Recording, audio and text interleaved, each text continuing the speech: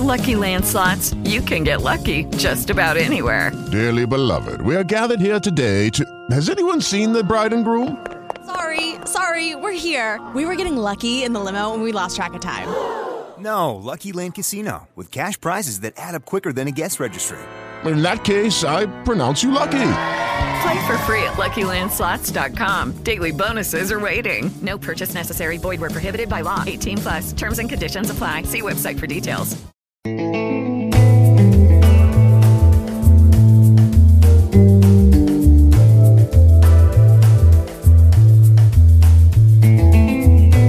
to see it, friends, and welcome to the World Transformed. My name is Phil Bowermaster, and with me in the virtual studio is my co-host, Stephen Gordon. Hello, Stephen. Hey, Phil, how are you? Well, I am super fantastic. How are you doing, my friend? Man, I'm great and excited about the topic today. Terraforming Mars, that's always a fun one to talk about. Yeah, absolutely. Well, we just did the Star Trek replicator, so we're kind of on a little bit of a theme here. We're talking about technologies that are leaping from science fiction into the real world, and the kind of out there technologies too, kind of magical sounding, distant future technologies. The replicator has always seemed like something way out there, but oddly enough, we do seem to be closing in on it. Now, here's another one from, I think, almost from a more optimistic era of science fiction, a more big picture, looking at making big changes kind of era of science fiction. Let's go out into space. We'll find a planet. It's in the right place regarding where the sun is. It's got the space we need, and we'll just make it like Earth. We will re-engineer an entire planet and make it like Earth. Well, that's always been a possibility that's way out there in the distant future. But is it something we could ever really do? Well, now that we're in an era where we've got at least some people seriously talking about sending people to Mars, establishing a settlement on Mars, terraforming comes into the conversation. We've got this great story from our buddy Brian Wong over at Next Big Future, Terraforming Mars in 50 years with large orbital mirrors, bacteria, and factories. And let's talk about this. So according to Brian, it's a pretty simple, pretty straightforward process, right? The steps required to do this are huge and are quite an undertaking. And we haven't even stepped foot on Mars yet. But we want a long-range plan. And I think it's not too soon to begin outlining that. And so that's kind of what we're talking about here. I think so. I think this is the process. How we specifically do it, how we fund it, right, are all good questions for another day, right? But this is how you would go about doing it. What do you do? Well, you got to melt those ice caps. You got to get some water in play, and you want to free up what frozen CO2 is still in ice form. It's still in solid form on the planet, and you want to get that into the atmosphere. So you get a working atmosphere going on Mars. I mean, there is an atmosphere, but if you melt the ice caps, you can make it a considerably thicker atmosphere on Mars. Still not something we can breathe, but something plants could breathe. That's the idea. You melt the ice caps, and you get Mars to the point where you might be able to get some maybe modified plants to grow there eventually. Lichens and algae first. Yes, probably. Exactly. And at the same time, you've got to remove poison from the soil. So it turns out not only is Mars cold and harsh and kind of radioactive because the atmosphere is not very thick, the soil is poisonous too. So we're talking about a very harsh environment. Then you have to introduce warming agents. So a good deal of time is spent on that, just things that are going to help bring the planet up to a much warmer and more livable condition. Then I think you do some serious seeding with life. I didn't see that step in Brian's story, but that's going to happen at various stages along the way. And I think you're right, Stephen. You're going to put some lichens out. Then maybe later you're going to add some, I don't know what comes next, some ferns, some grasses. Eventually you're going to work your way up to trees, and you're going to have a full-blown ecosystem. And a great little side note, we're going to build domes while we wait. But basically it's a 50-year plan for getting Mars from what it currently is, which is basically death, right? I mean, it's Antarctica is Aruba compared to Mars, right? If you want to talk about I mean, that's not even fair, right? That gives Mars too much credit even to make that comparison. It's just a toxic, poisonous, deadly place. But much closer to Earth than any place else, right? That's kind of you gotta know what you're working with. But the plan here is in 50 years, you could turn that cold, harsh hellhole of a planet into something where life as we know it, and eventually humans even, would be able to live. So 2 questions about this to kind of kick this off. Stephen, do you think we'll ever do this? Do you think we will ever actually terraform Mars? Yes, to one degree or another. We will alter the environment of Mars. We're going to go. I have no doubt that there'll be people on Mars in our lifetimes, Phil. And then we'll begin. Once we're there, we're gonna. It's too long of a trip to just go plant a flag and come home, as we did with the moon. You got to go, and you got to go and stay. And while we're there, we're going to do things to make the environment better. And one of the the earliest thing is like you say, build domes and just your immediate environment. But ultimately, we begin to change the planet itself. And 50 years sounds optimistic. I've read 500 for Terraforming Mars, but what you do is you do what you can in 50 years, and then in 50 years someone else does what they can. So it's an ongoing project, and maybe we never walk around on Mars without some sort of protective suit on. And maybe we're never able to actually breathe the air. You're too thin because maybe the gravity cannot hold an atmosphere that we can actually breathe. But if we can have an environment with minimal protective gear, we could walk around in, and that's a huge improvement over what we have. So yeah, I think we're going to go, and yeah, we're going to do something like this.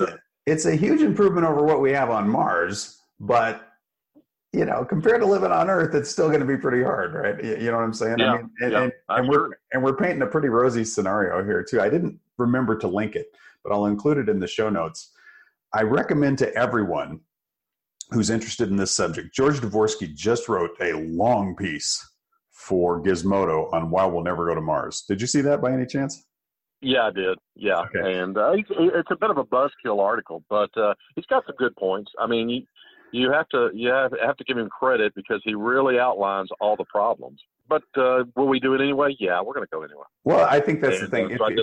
If you're serious about going, you need to. This is your checklist, right? It looks to me like it's like, well, you've got to overcome every single thing that George outlines in this document, and it is daunting. Okay, when you read his take on what we would have to overcome to go to Mars, and I think he takes that buzzkill approach because we always talk about headlines, right? We always talk about the clickbaity nature of headlines.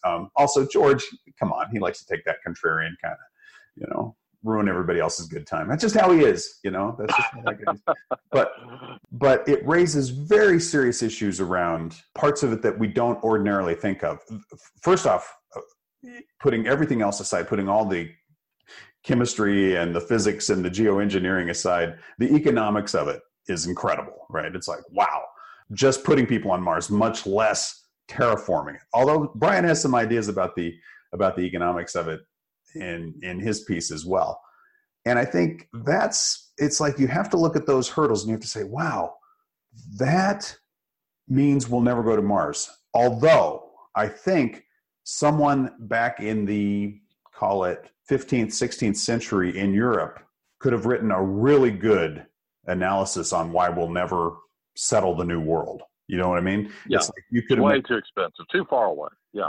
You could have made a pretty good case. It's not the analogy is not perfect because people could live. It was still the same planet, and you could breathe, and you could raise food there, and all those kinds of problems that didn't have to be solved.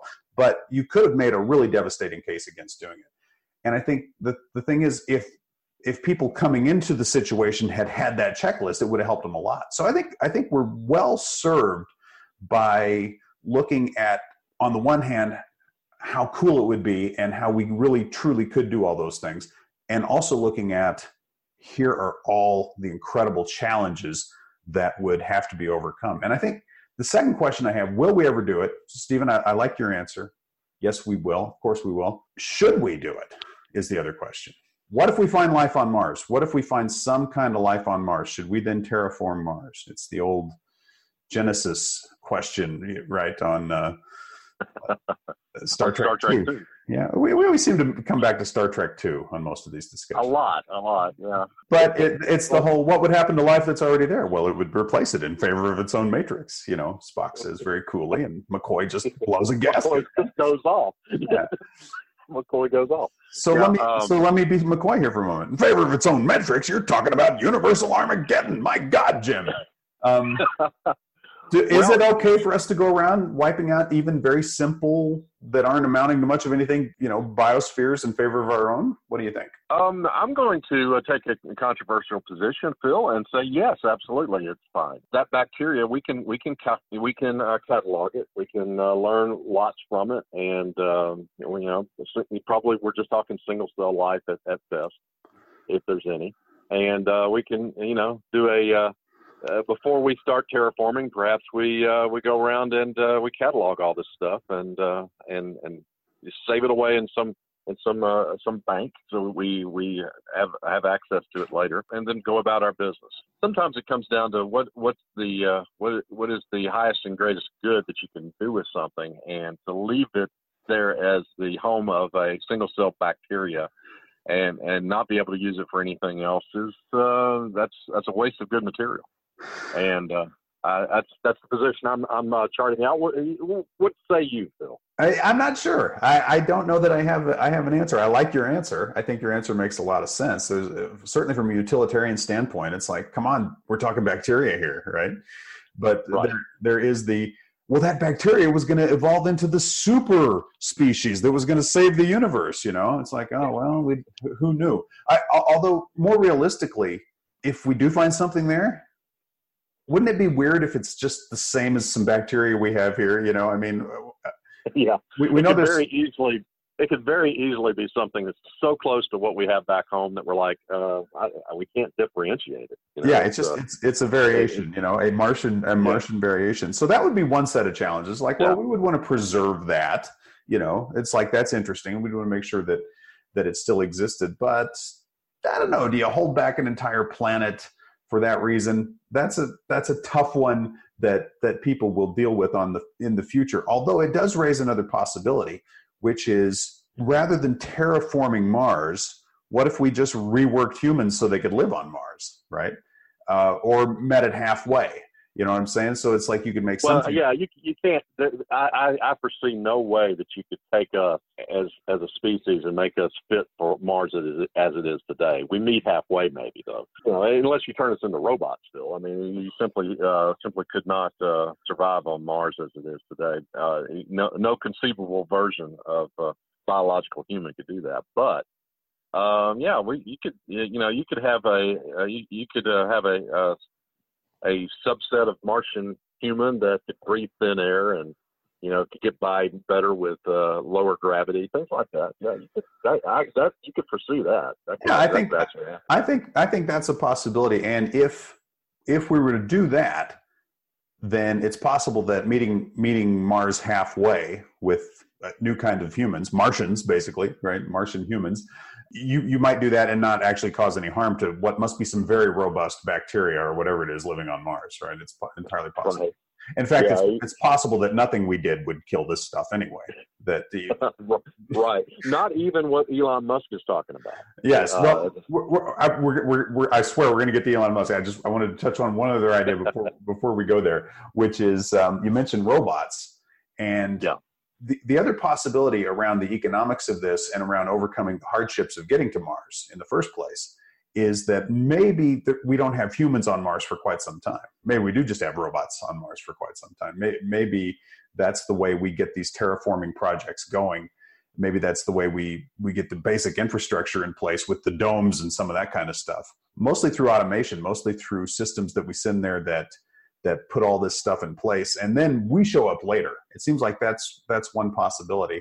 And who knows, the technology might be far enough along in 50 years, 100 years, where the robots could pretty much be those Martians. They could pretty much be us because of advances in artificial intelligence and advances in how we might be able to interoperate between humans and machines. So I think those are all possibilities, but none of them quite as dramatic as Elon Musk's idea. Stephen, there it is. Tell us, what do you think? Nuking Mars, huh?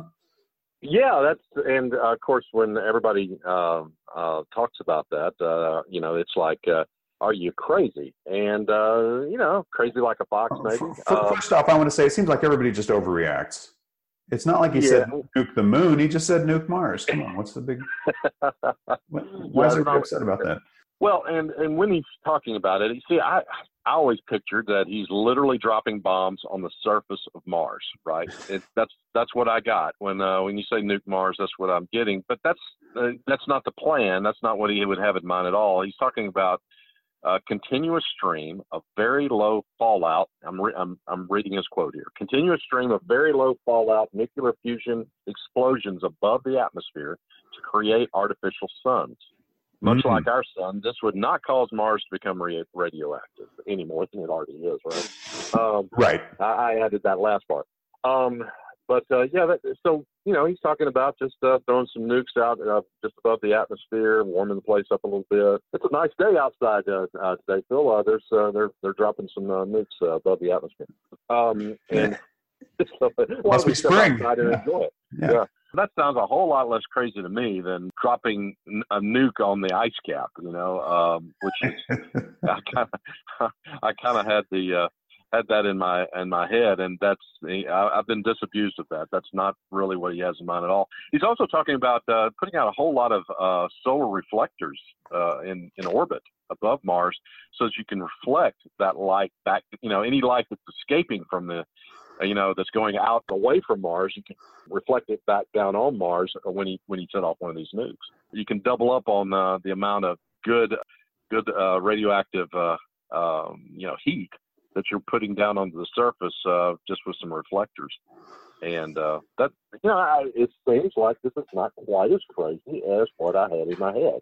The image in your head, I'm sorry. To me, I picture Elon Musk as Slim Pickens in Dr. Strangelove, just riding the bomb down to Mars and all the way down, taking the planet out. It's like, if I can't have it, nobody will. I'm going to just blow the planet up, right? But and that's not it. And it's not crazy. Let's drop bombs on the ice caps, but it is a big intervention. There's no question. It's a big geoengineering intervention. And I think it swings us back to the reality of Brian's plan here, right? We said here, 5 easy steps to terraform Mars. Step 1, melt the ice caps. Well, guess what? You got to do some big things to melt the ice caps if you're that's right. kind of reasonable period of time. You have to you got a super deep freeze right now, and you're going to have to heat that place up. And how do you do it? Well, probably the way the technology we have right now, if we had to do it, this is probably how we would do it now. This would be the way to do it. Yeah, absolutely. Yep. So I even like the headline. Looks like Elon Musk is serious about nuking Mars. And that's the thing. If we're serious about Mars, we're going to have to embrace big, dramatic ideas, completely changing the shape of a planet or completely changing what it means for some people anyway to be human, right? It's that level of stuff. We have to take on something that some people very reasonably are describing as essentially impossible in order for us to make that move to Mars. So I think even just as an intellectual exercise, all this talk about Mars is good for us. I think it's a very healthy discussion to be having. And I think it's good to have the debate about what if there's life there? What do we do? I think it's good to have the discussion about would we send robots there? Why would we go there in the first place? These are all good conversations to have. And I think Mars helps it helps us to imagine. It helps us to imagine what is possible using technology. It helps us to imagine what we might be able to overcome if we put our minds to it. And it helps us to imagine what we might, in fact, ultimately become out there in the wider universe. So I think for all those reasons, those are good ideas. And yeah, I'll just ask the same question about nuking Mars, Stephen, that I did about terraforming in the first place. You think we'll ever do it? We're going to have to get past a lot of. We're going to have a lot of people get over their squeamishness about it. I'm less certain about that. I think that we're going to have to heat it up, and that seems like one of the best ways to do it. If we're going to terraform at all, we've got to heat the place up, and seems like the best way to do it. So, yeah, I would say that 60-40 we do it. Okay, I like the way you backed into that. I like the way you talked yourself into that, because that's ultimately that's the thought process. Because it's like, yeah, will we terraform Mars? Sure, we will. Well, will we do this huge thing that sounds kind of scary? But ultimately, we're going to have to do something, right? We're going to do it at all. Yeah, if the answer to the first question is yes, then the answer to the second question is, well, either that or something equally big, right? That's the point. Yeah, and they were talking about diverting comets and crazy stuff like that. Actually, the nuke's less crazy. Because it's scalable, right? You can adjust it as need be. Whereas, you bombard the surface with some huge comet or something. Who knows what you're doing? It's compared to other things that we could possibly do. This may be easier and less crazy. All right. Well, I don't want to rule out diverting comets if it becomes necessary, but there's lots of water in some of those comets, and that might be a good thing to bring in. I guess my point is, let's keep all crazy ideas on the table for now. Mars is Mars is quite a few million miles away, so we gotta have it all in play. Phil, I got to plug the game Terraforming Mars. And there is a board game, Terraforming Mars, that presents all these ideas in an awesome way. And, you can really get into these ideas. And anyway, I do highly recommend it. It's a whole lot of fun. And it gets really deep into, what has to be done if you really want to terraform Mars. And in a way that, you can actually you can actually experience in an hour and a half, so. I like it. I do recommend. Folks, yeah. you want to try out Terraforming Mars for yourself? Play the home game, okay? and I think we've talked about this on a Geek Out at some point in the past. Yeah, I think we did about a year ago. So I still recommend it. Awesome game.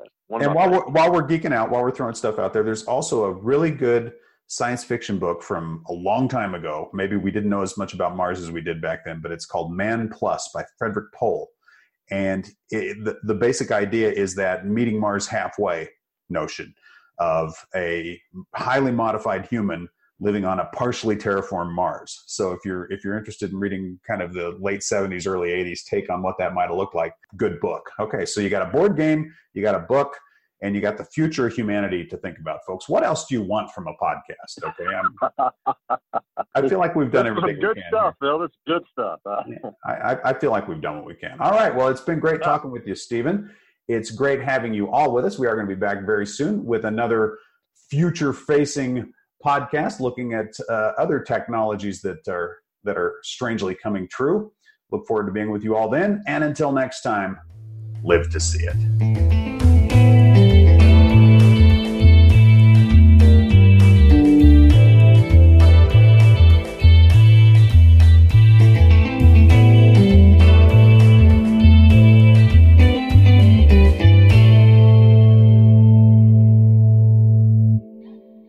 Judy was boring. Hello. Then Judy discovered ChumbaCasino.com. It's my little escape. Now Judy's the life of the party. Oh, baby, mama's bringing home the bacon. Whoa, take it easy, Judy. The Chumba life is for everybody. So go to ChumbaCasino.com and play over 100 casino-style games. Join today and play for free for your chance to redeem some serious prizes.